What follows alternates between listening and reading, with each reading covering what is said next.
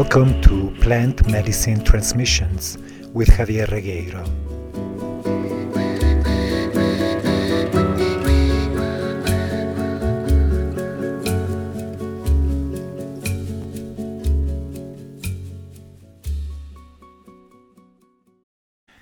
In this episode, I would like to continue the exploration of how connected we truly are to the entire universe. In the previous episode, I talked a lot about food. Food is for us human beings of utmost importance because, unlike plants, we cannot provide for our own. We cannot create our own food. And even plants do need light and water. The shamanic attitude or viewpoint is that we are not alone, we are not separate, and that we are actually part of systems within systems within systems. The ecological movement has been instrumental in making us modern people aware of how interdependent and interconnected all aspects of creation truly are. And shamanic practices are intended to honor that awareness, to honor that interconnectedness. It always makes me laugh inside when I hear somebody who comes to me interested in plant medicine, and yet they have this attitude of, I am going to do this, I'm going to heal, I'm going to wake up all by myself, and I don't need plant medicines. This is usually just a badly disguised way to justify the fear of the plant medicine experience. But for me, most importantly, it's a sign of how truly egocentric we are, even those who are on a spiritual journey. Because in reality, we never do anything on our own. We have support in all of the universe, support of many different kinds, and I will mention a few important ones. The first thing is how our environment affects us. The land, the waters, the air, the geographical and geological situation of where we live is very important. It affects us on infinite levels. And to connect with the land where we live is most important in order to become more consciously aware of the support that we are receiving at all times. Also, it is never an accident what place we choose for our living. We are drawn to this or that part of the world, to this or that weather for very specific reasons. And a friend of mine from Chinchero pointed out to me many years ago as I first arrived in this area and I was looking for a place where to settle. He said, Javier, we don't choose the place where we live. The land chooses us. And it chooses us for very specific reasons, no matter how mysterious those reasons may be. The despacho ceremony, offerings to the earth and the land and the surrounding mountains and body of water is a wonderful way to connect with the earth. And in the case of any ceremony, including plant medicine ceremonies, it is always a wonderful idea to acknowledge this support from the land that surrounds us and to thank it afterwards for that support that we may have received. Personally, I know that I would not dare to do my work with plant medicines without that support. We can expand that practice by also acknowledging the space outside our own planet, to honor the influences of the moon, of other planets, of the sun, and beyond, of other solar systems, of other galactic systems, because all of these do affect us one way or another. How expanded we want to be in that acknowledgement and honoring is a personal matter. What is important to know is that no matter what it may look like, say for instance, nowadays we are suffering from the consequences of our mismanagement of this planet. We are experiencing increasing natural disasters as well as human-created disasters. All of this may make us doubt about the benevolence of this universe, when in reality, all of these challenges that we are experiencing globally and collectively nowadays is just part of this cycle of creation, growth, decay, and destruction, so that a new cycle may begin again. This phase in the cosmic cycle is a difficult one to embrace. All of us have our own challenges in dealing with it and accepting it, and it's easy for us to entertain the possibility that the universe has an evil agenda, when in reality, what we perceive as a destruction, as a disintegration, is just part of this cosmic natural cycle of death, and rebirth. This is ultimately a benevolent dynamic because it allows for that renewal of our own universe. Many years ago, I was in an ayahuasca ceremony in the jungle when I connected with Machu Picchu.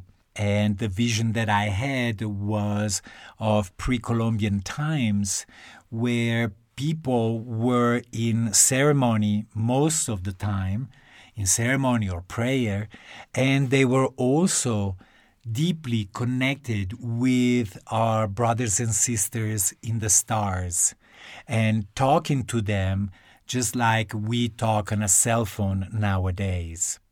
I confess that my relationship with extraterrestrial energies is rather limited, but it is open. I am open to receiving whatever messages, and I'm always grateful for the support that I know I receive, even though I may not hear it.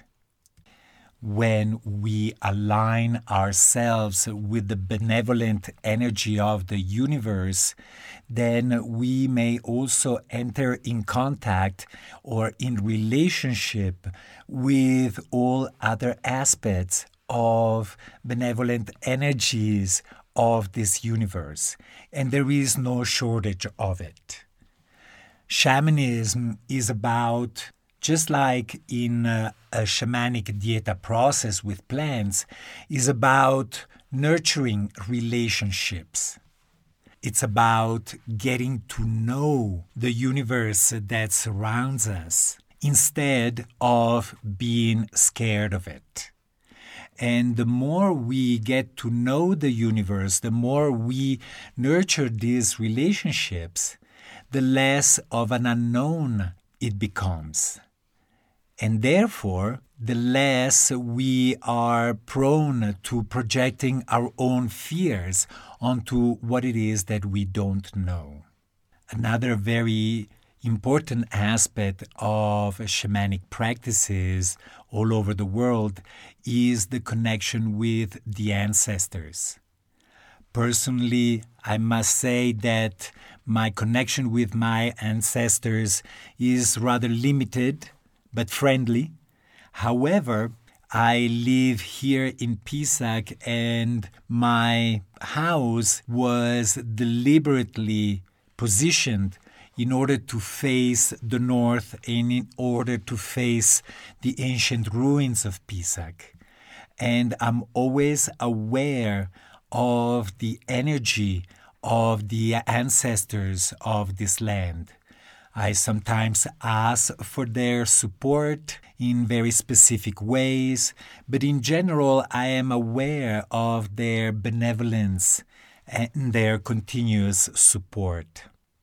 The connection with our ancestors and the ancestors of the places where we dwell is also very dependent upon our relationship with our fathers and mothers, because they are the first in the line of ancestry.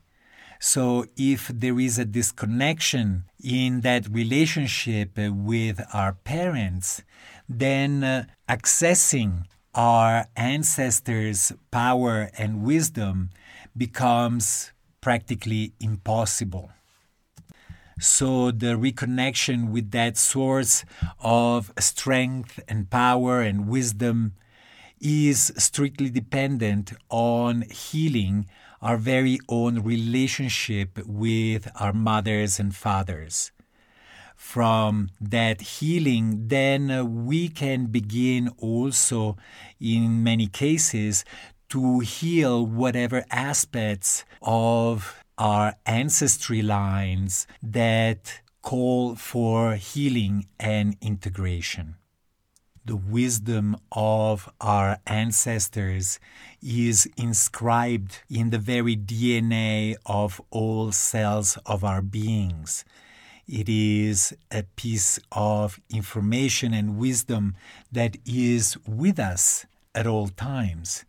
It may be a little difficult to access it, but with patience, with contemplation, with silence, we can little by little connect with this wisdom in very positive ways, so that we are not walking on this planet on our own, but with the support of all of our ancestors. Last but not least is the support and the guidance that we receive from old teachers.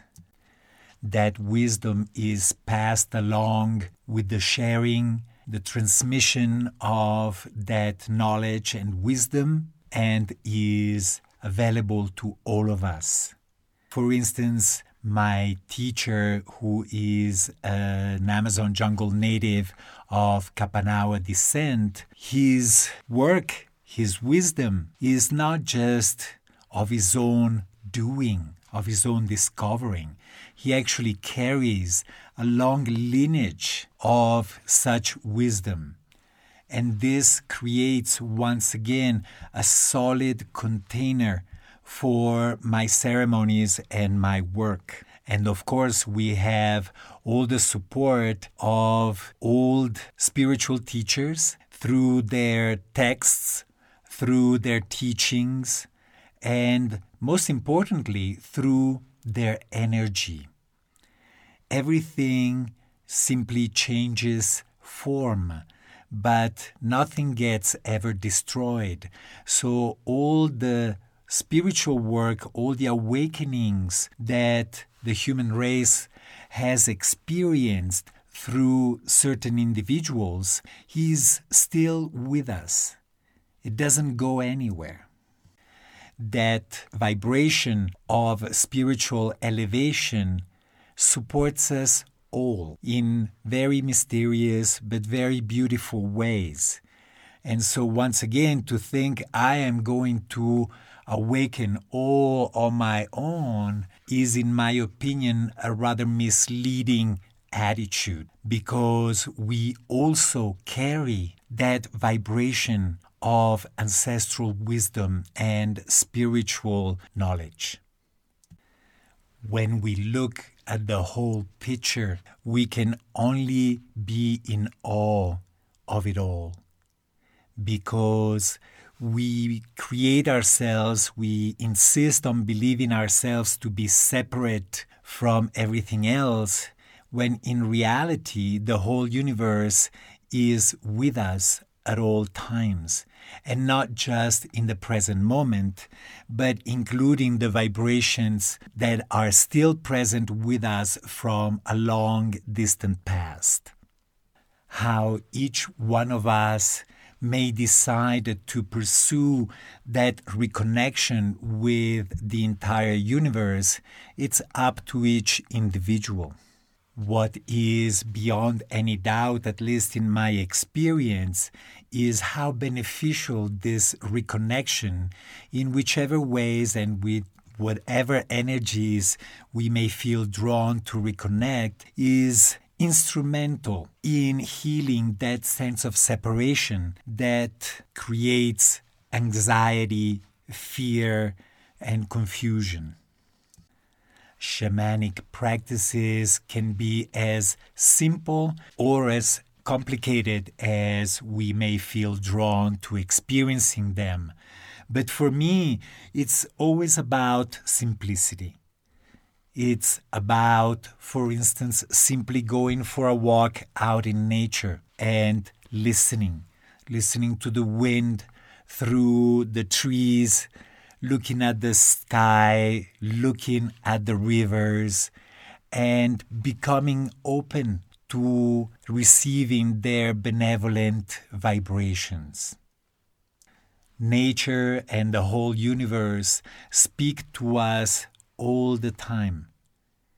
The only requirement for us is to be for long enough in silence so that we can actually hear these voices and feel these energies. When people from abroad come here to the Sacred Valley, they ask me about this or that activity, and I find myself recommending actually to do as little as possible. Just like in a shamanic dieta in the jungle, because it is through this level of silence and non-doing that we can actually connect with these energies that may be a little subtle, or in the case of mountain energies, we are so not used to perceiving mountains as living beings, as energetic beings. And therefore, since this connection with the earth has been severed or damaged or neglected for so many centuries for us Westerners, then it takes a little time and patience in order to reconnect and entering in relationship with these mountains or mountains anywhere and all aspects of nature and creation. That reconnection can happen through ritual, through ceremony, but most importantly, it happens through non-doing, through contemplation and silence. Ritual and ceremony can help us focus, can help us sit down long enough to actually be able to listen, but they're not a requirement. It is up to each one of us to create and nurture our very own practice, which is not about shamanism at all. It's simply about being in connection, deep, intimate connection with the whole of creation. Blessings.